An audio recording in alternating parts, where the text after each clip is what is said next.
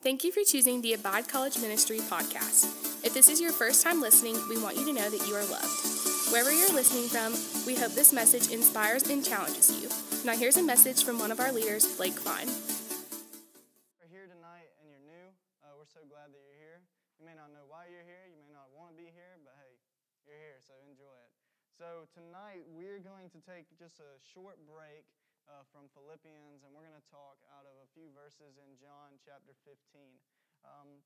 And I just want to take a break because I know we have some spring breaks coming up, and so I wanted to kind of, when we get back from that, we'll get back rolling in Philippians, and I think that God will continue to teach us some things through those words of Paul. And so tonight, I think that something that I want us to understand tonight is, what does it look like for our souls to find something that it can trust?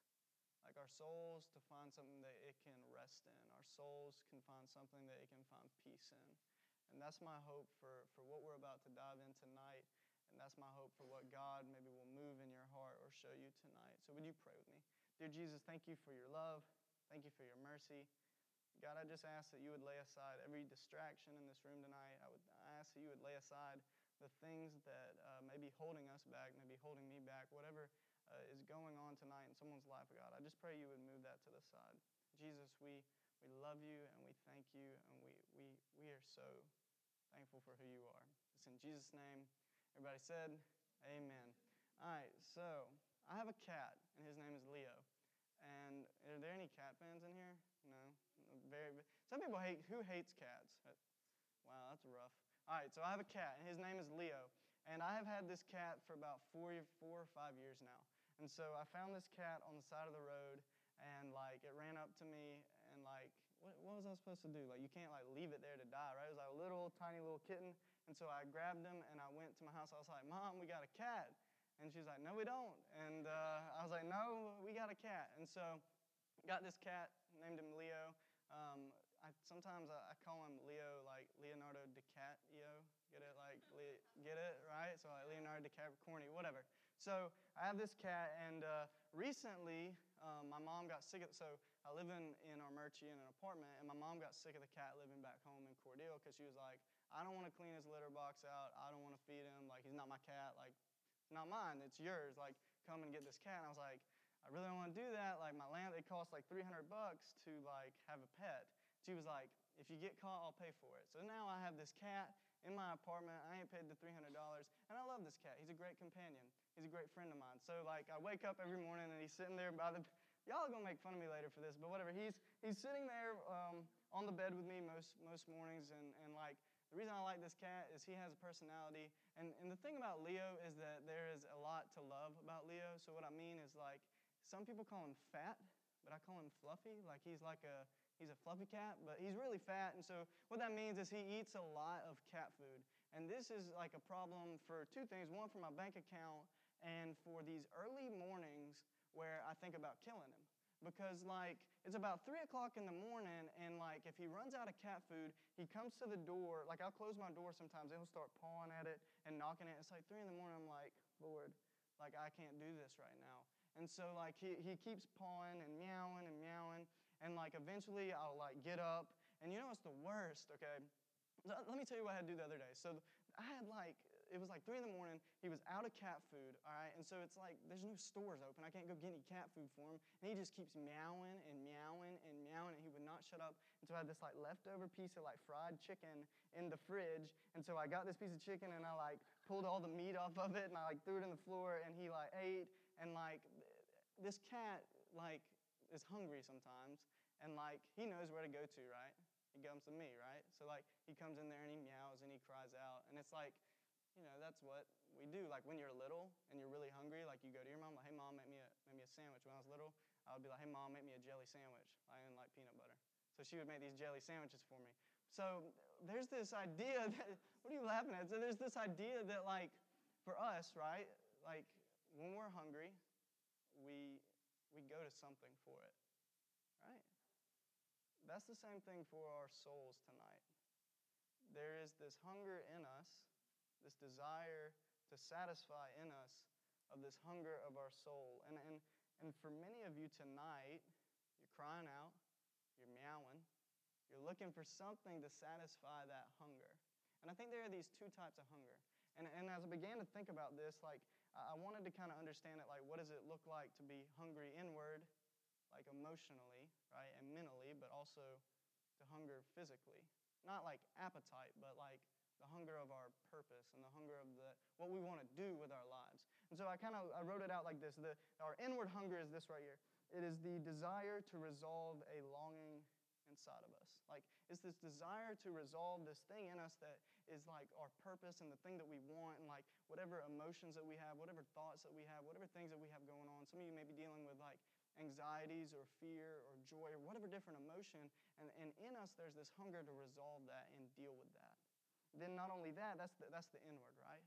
Well, I believe there's also the outward, and the outward is this. It's this desire to resolve the longing of our life's purpose.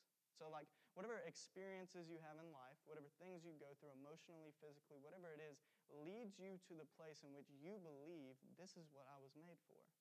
And for us, that hunger is like, okay, I realize like my inner hunger, and now I live that out, and that resolves my outward hunger. So for some of you, my girlfriend is a nursing student, and different life experiences, whatever it may be, like led her to have this outward hunger, this outward purpose of being a nurse. For Kendall, you want to be a psychiatrist or a counselor, right? And so this inner like desire, things that have gone on in your life have led you to this outward hunger and this desire to do that. And for those of you that have kind of grown up in church, and or maybe not even in church, I think this is something that is commonly used, is this idea of a hunger of the soul, right? Like, have you ever heard that statement, like, hunger of the soul? Like, what is your hunger of the soul? What does your soul want? And it's this idea that we think about, and for me tonight, I want us to look at this idea, what is the soul? Like, what is the soul? And for me, like, I was looking it up, and I was like, okay, I want to know not necessarily what the English definition of the soul is, but when these words in the Bible talk about the soul, what does it mean? What does it mean for us? What does it mean for our life? And what does it mean for us as creation of God? And the English translation, or the English definition of soul is this. And this is how I think most of us view soul, is this. The immaterial or the spiritual part of a human being or animal, it's kind of weird, regarded as immortal. So it's this idea, like when you die, how many of you believe or have heard the statement that when you die, that your soul will leave and you'll be in the presence of whatever afterlife you believe in? So that's kind of the idea of soul, right? But when I began to look this up in the Bible, this is not at all what the soul means. And I was confused about this. I was like, wait a second. So what I've been believing has been wrong this whole time. Yes. This idea of soul in the Bible is this Hebrew word, and it's weird. It's the word nephesh. So if any of you, I know Macon has taken Hebrew. Matt, have you taken Hebrew? So the idea of this, you haven't taken it. So it's this word nephesh. Right? So this word is used up to 700 times. Like, there's 700 times in the Old Testament that this word nephesh is used. And it's not only translated as soul, but there are a lot of other different words that it's translated into. It is soul. And then not only that, it's also translated into life, lives, living. It can be also like translated into like these personal pronouns like me and I. So it's like this idea that the soul is much deeper than just this inner thing. But the soul, the nephesh, if that's what you want to call it, or the soul is simply who we are as beings. That inward hunger, right? And that outward hunger combined, and that is who we are as souls. That is who we are as nephesh. That is who we are as beings. And what's interesting about this idea is that when you think about it, and why I think it's more beautiful than understanding it as just this inner, like, ghost-like thing that leaves our body, is that it's this idea that we are physical beings that have inward desires and outward desires, and that we are created. But what's beautiful about that is that as we are created, we have limitations, and we also have capabilities. But that means that we have limitations. Like, as created beings of God, we are limited in what we can do. Like, if you jump off a bridge, you ain't going to make it. Right? And so, like, we're limited as beings. We're limited as what we can do. And so what this means is that the idea of the soul is this, is that by using nephesh, using this word, by redefining what the soul is tonight, it emphasizes that our entire being, our entire life, and our bodies long for something greater. That the inside and the outside long to be known, long to be in the place and with something greater. But yet, more often than not, would you say this to be true of you tonight? Listen to this idea right here, that if we think of creation, if we're beings and we recognize that we're limited, would you say that you are limited in some of the things that you can do, right? Like, I would say the same. Like, I'm only 5'6" and 7" on a good day. I can't dunk. I'm limited in what I can do, and there's this idea is that we often look for satisfaction for other things that are also limited. Well, that doesn't make sense, does it? Because if those things are limited, and those things can't sustain, and those things can't bring us hope, and those things can't be the thing that gives us the foundation of life that we need, then what will? It's this understanding that our being, our life, our physical purpose, our inward purpose, our outward purpose is looking for something that can sustain us, and we want and we seek and hope for something that we can trust in. Something that we can trust in. But that's hard, right? Like, the idea of trust is this idea that's so difficult to deal with. I love this psalm that kind of just explains, like, what does this mean? What does it look like for your soul, your body, your life, everything about you to long for something? In Psalm 42, 1 through 2, I want you to kind of listen to this. It says, "As a deer pants for flowing streams, so pants my soul, my nefesh, my life, my being, who I am, for you, O God. My soul, my life thirsts for you, God, for the living God. When shall I come and appear before God?" It's this idea that, like, we are longing for something. We are wanting something more. There's this desire in us that we want something more. The psalmist says it like, I'm longing for you. My life is longing for something, and I believe it to be God. For us tonight, we have to reconcile with that. And it goes back to this idea that we want something that we can trust. But many of you tonight, the idea of trusting something ain't easy. For me, my parents are divorced. And for me, the idea of trusting a relationship that works is hard for me to understand. And when I look at my relationship with God, there are moments in my life where I'm like, how can I trust that? I have a hard time trusting that. And it's embedded in our culture. It's like this idea of, like, I can't trust them. I got to get my own. I got to do my thing for me. I can't let anybody in. I got to push everyone out because the only person that I can trust is myself. It's in our culture. And it's this idea that our soul wants something to trust in, and yet we try to look for things that are limited to find that trust in, but yet we really don't trust it. It's this cycle that we find ourselves in that becomes confusing and hard, and we don't seem to understand what we're doing. It's embedded in our culture. One of my favorite musicians, just this past week, he put out this song. And I did not realize when I was writing this message that these lyrics would go so perfectly with what I'm talking about. And it's by John Mayer, and it's this song called I Guess I Just Feel Like. And the beginning, like the opening of these lines, like it's kind of crazy to me that it shows like John Mayer is not a Christian. Like if you've read any of like articles on him, he's not a Christian. He doesn't believe in a God. He's not into that. But the words in this lyric, like they show this like desire, this want to be able to trust something. And the lyrics say this: I guess I just feel like nobody's honest, nobody's true. Everyone's lying to make it on through. And I guess I just feel like I'm the same way too. It's this idea that, like, we want to trust something. Our soul, our nefesh, our bodies, our lives desire to find trust and hope and peace and rest. But often, we look for it in limited things. See, God has created us and designed us to want to trust.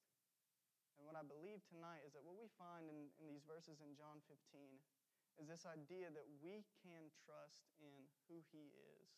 We can rest in who He is. We can remain in who He is. And when we do that, that is when we find what we can truly trust in. That is when we find we can truly rest in. And in these verses tonight, I believe that Jesus, He's saying these things so that we'll understand, like, hey, your physical being, your emotional hunger, your inward hunger, your outward hunger, the passions that you have, everything about your life, I care about. Jesus is saying, I care about those things, and I want you to be a part of my story of redemption. I want you to be a part of my story of hope. I want you to be a part of my story of bringing in your story and my story together. And it's this idea of that God can use your soul. He can use your life. He can use your purposes, and your being to glorify Him. John 15, he begins saying this. He says, I am the true vine, and my Father is the vine dresser. Every branch in me that does not bear fruit, He takes away. And every branch that does bear fruit, He prunes, that it may bear more fruit. Already you are clean because of the word that I've spoken to you. He begins with this beautiful illustration of like vines and branches. And the reason that he's using this is that in that time period, it was very common for people to like farm and olive branches and grape branches and things like that. And so what he's saying here is he begins by the word that we're kind of talking about. He says, I am the true vine. I am what's true. I am what you can find trust in. When Jesus calls himself the true vine, he is indicating that he is what is true. That he is what is good. And he is what you can trust in. And it's not this like crazy thing that we just forget about it at times. It's something that we often don't lean into at times. And what he's also indicating is that there are things in our life that are also false. So by him saying that he's true, then there must also be something that's false. And what I want to ask you tonight is, what is the thing in your life right now that is the false vine, the false thing that you're remaining in, the false thing that you're resting in, the false thing that you're looking to find life from? Your soul is hungry for something, and what Jesus is saying, if it's not me, if it's not the true vine, then it's probably the false vine. And what Jesus is doing right here is that he's dividing the two.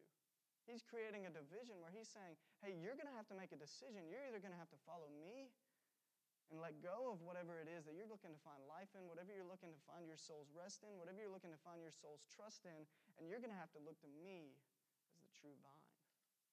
And he says this, he says, my Father is the vine dresser. Every branch in me that does not bear fruit, he takes away. And then he goes on, he says, but every branch that does bear fruit, he prunes that it may bear more fruit. See, God does something with both branches here. So the branches, if you don't understand by now, the branches are those that are followers of Jesus and those that are not. That's simply what he's saying. And what God here, he divides the two. He does something with one. What does he do with one? He throws one away, and the other he prunes. And if you know anything about like pruning, so when I was growing up, like we have this fence in my backyard. And my neighbor, Mr. Durham, every about summertime, I think that's when grapes are in season, right before a couple months, he would come out and like clip the vines and do this every single year. This man was obsessed. Every single year he would come out and do this thing. And then when they would begin to kind of grow and stuff, he would go out and he would prune them. He would take the dead ones and he would throw them away so that there would be new fruit, good fruit, fruit that could be eaten. And see, what we see here is Jesus begins by giving this illustration of saying, hey, God is going to take some branches, some people, and he's going to leave them be because they're not my followers. But he's going to do something else with the branches that begin to bear fruit. And it's this beautiful thing that there's this process in the Christian life. There's this process in following Jesus that Jesus is referring to here, that when we trust in him, he begins to do something in us. He begins to prune us. See, there are those that God will leave to themselves and those that God will work in and through. He begins to shape and he begins to mold them into what he wants them to be. And if you want to know if you are living in trust in Jesus, are you seeing God prune your life? Are you seeing God take away the things that are dead? Take away the things that you don't need to have so that you can begin to bear more fruit. See, I like this quote right here. It says this, God is determined to make you more like his son Jesus. The only way that will happen is by cutting away the parts that are dying so that you can grow more and more healthy in your walk. God's commitment to your fruit bearing is greater than your commitment to comfort. God's commitment to your fruit bearing is greater than your commitment to comfort. See, some of you tonight, like you want to be a follower of Jesus, but you want to be comfortable.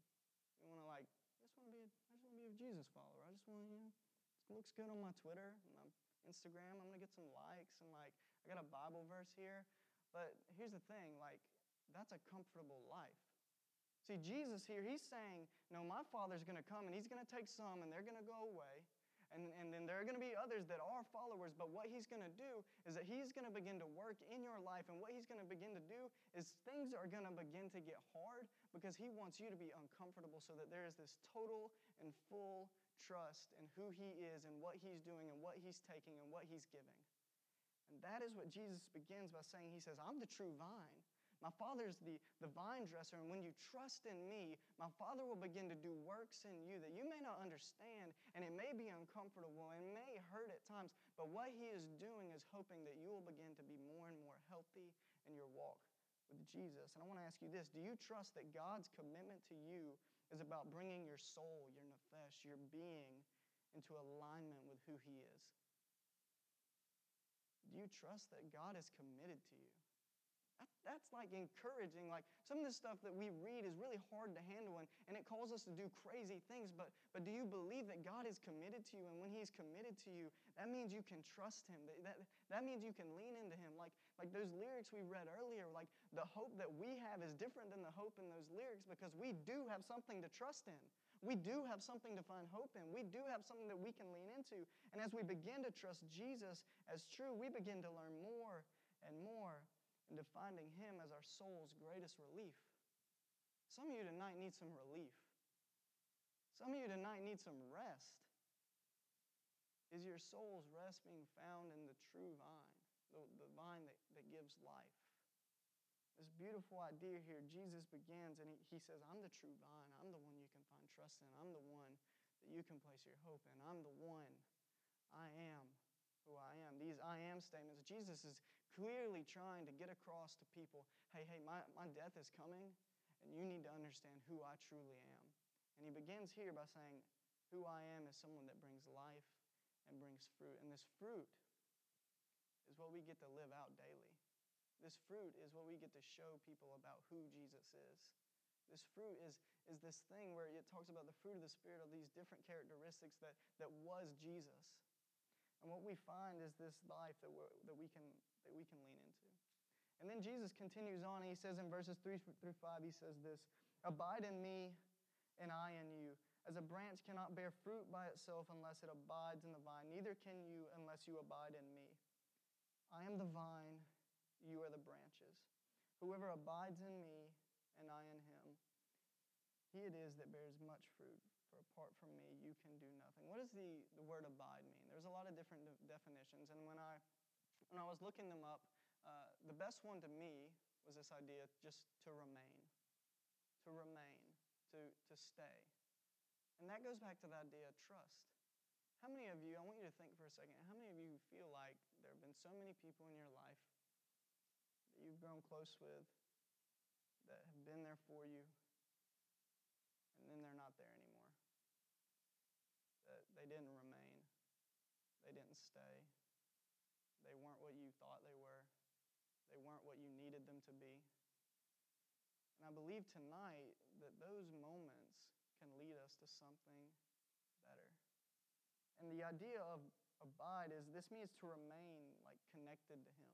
Like, see, there's a call that we have to abide in Christ first, that we are called to remain in Christ first. And he says this means to remain connected to me. We have to remain connected to Jesus. We have to get our life from him. We have to live our life out of our connection with Jesus. See, we get life from Jesus. When you lean into Jesus, when you begin to study who Jesus is, when you begin to go and give all your troubles and all your problems and all your hardships and all the things that you have going on to Jesus, you begin to grow intimate with him.